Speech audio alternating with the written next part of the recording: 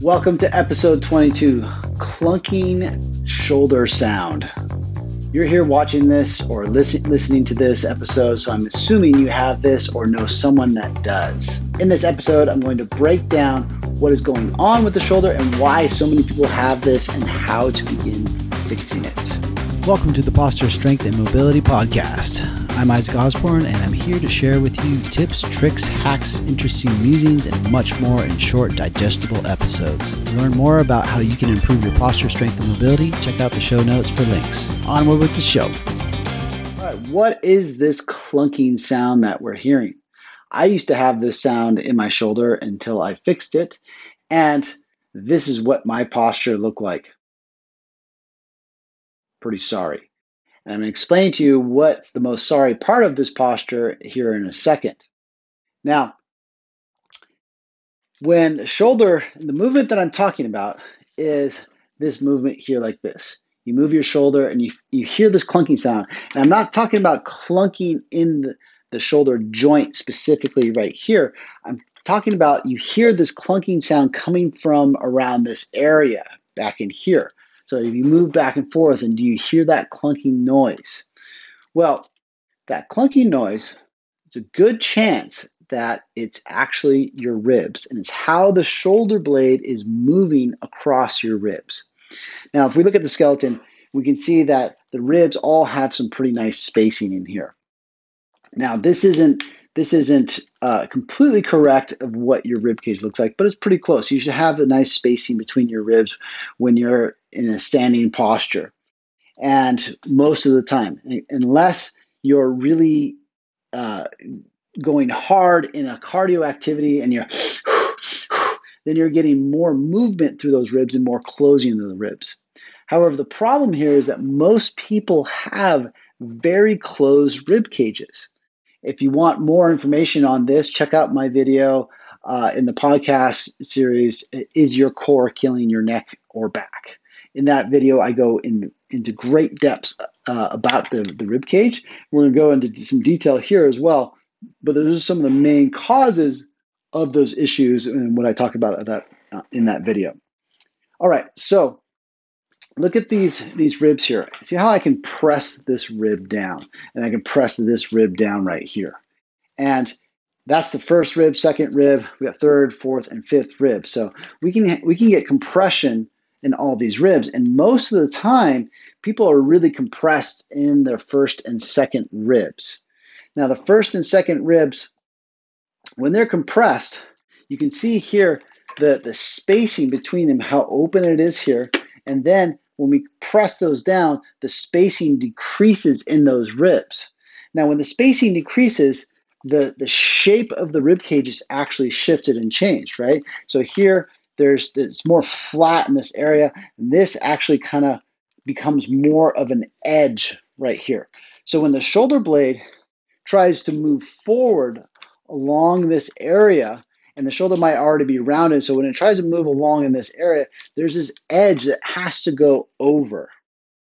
And that edge, what we're not seeing here on the skeleton, is all the muscle and the tissue and everything that's in this area. So that edge, it has to go around the edge, and so it's actually going to clunk over. It's going to make a clunky sound because it's going to hit that area, hit it, and then clunk over, and then coming back, and then clunk back over the rib cage again. Now, this clunky sound is annoying. For the most part, more than likely, most people don't have pain. It didn't cause me pain in this area, but it actually can considerably compress and cause pain in the shoulder joint. You may even get crepitus or clicking sounds in the shoulder joint from having this type of dysfunction in your rib cage. Now, is this dangerous? More than likely not. However, it's going to lead to other possible issues. For instance, if your upper ribs are compressed in this area, it's going to affect your neck because of how it pulls on the trapezius muscle, how it pulls on the scaling muscles. Jock just lost his jaw right there. And how it's going to pull on the rhomboid muscles and torque these vertebrae themselves.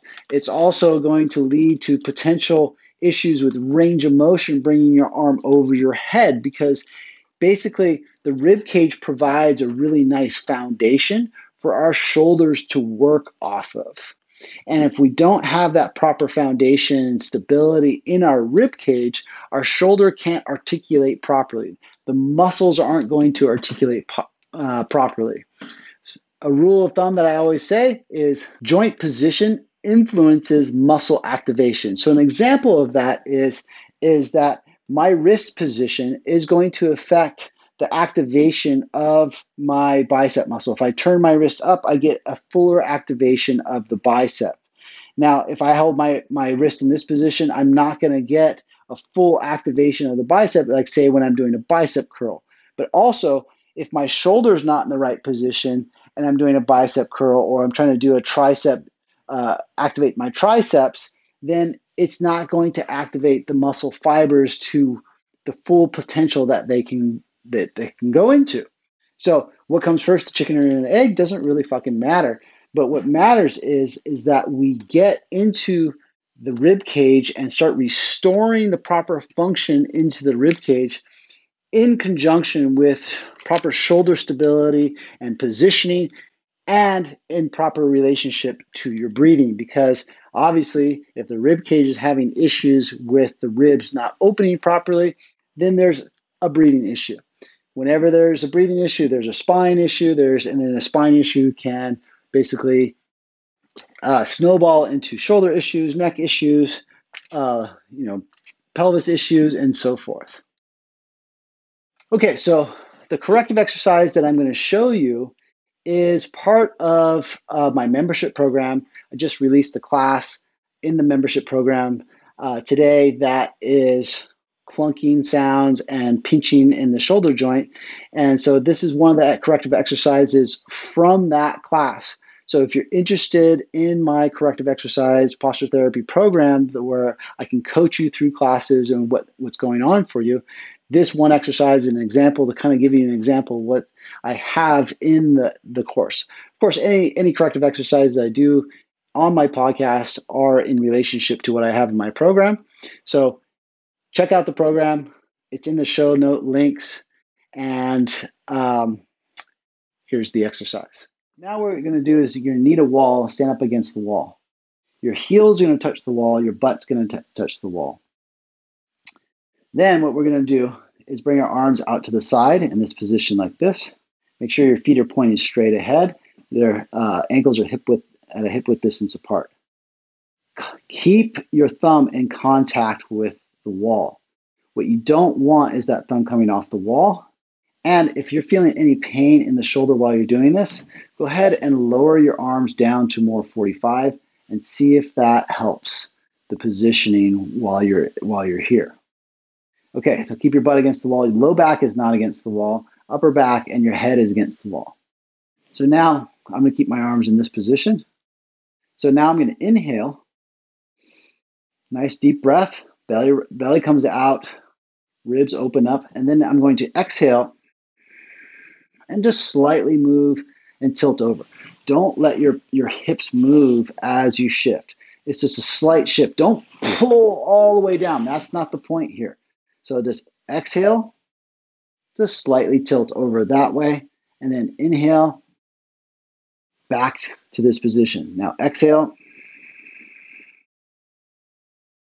and then inhale back to the starting position. And now exhale to the other side. And now I'm tilted over to my right side. Now when I inhale, I use that breath to push me back up to this position. And then I exhale to the other side. And then I inhale back to that starting position. And I exhale. And then I inhale back to that starting position. Okay, relax, shake it off. Your shoulders might be burning at this point. Now, we're going to go a little bit wider with our feet.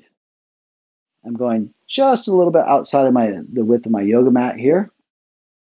Now, remember, when you tilt to the side, so if I tilt to this right side and I inhale, I feel pressure in the side of my abdomen here, filling, and that's pushing me back up. Rather than pulling with the other side, I'm using internal pressure to create space and bring me back up to this upright position. Okay, ready? So inhale, and now exhale, and now inhale, back up, now exhale to the side, and then inhale back up, and now exhale to the side. Now inhale, and now exhale. Inhale, and then exhale. Inhale again, and now exhale. Inhale again, and now exhale. And one more time. And then exhale to the side. Inhale back up, and take a break. Relax. So that exercise, what it's doing is really opening up the shoulders, and then we're also getting this lateral movement in the rib cage while you're using your breath to do so. Thank you for joining me for this episode. If you liked it, please subscribe and leave a positive review so others may find it and get help too. Check out the show notes for links on how to win a mini integrator massage gun, posture strength and mobility classes that focus on corrective exercises, or self-myofascial release protocols for neck pain, back pain, knee pain, plantar fasciitis, and much more with my massage gun, the Integrator. Until next time, keep exploring your body and stay curious.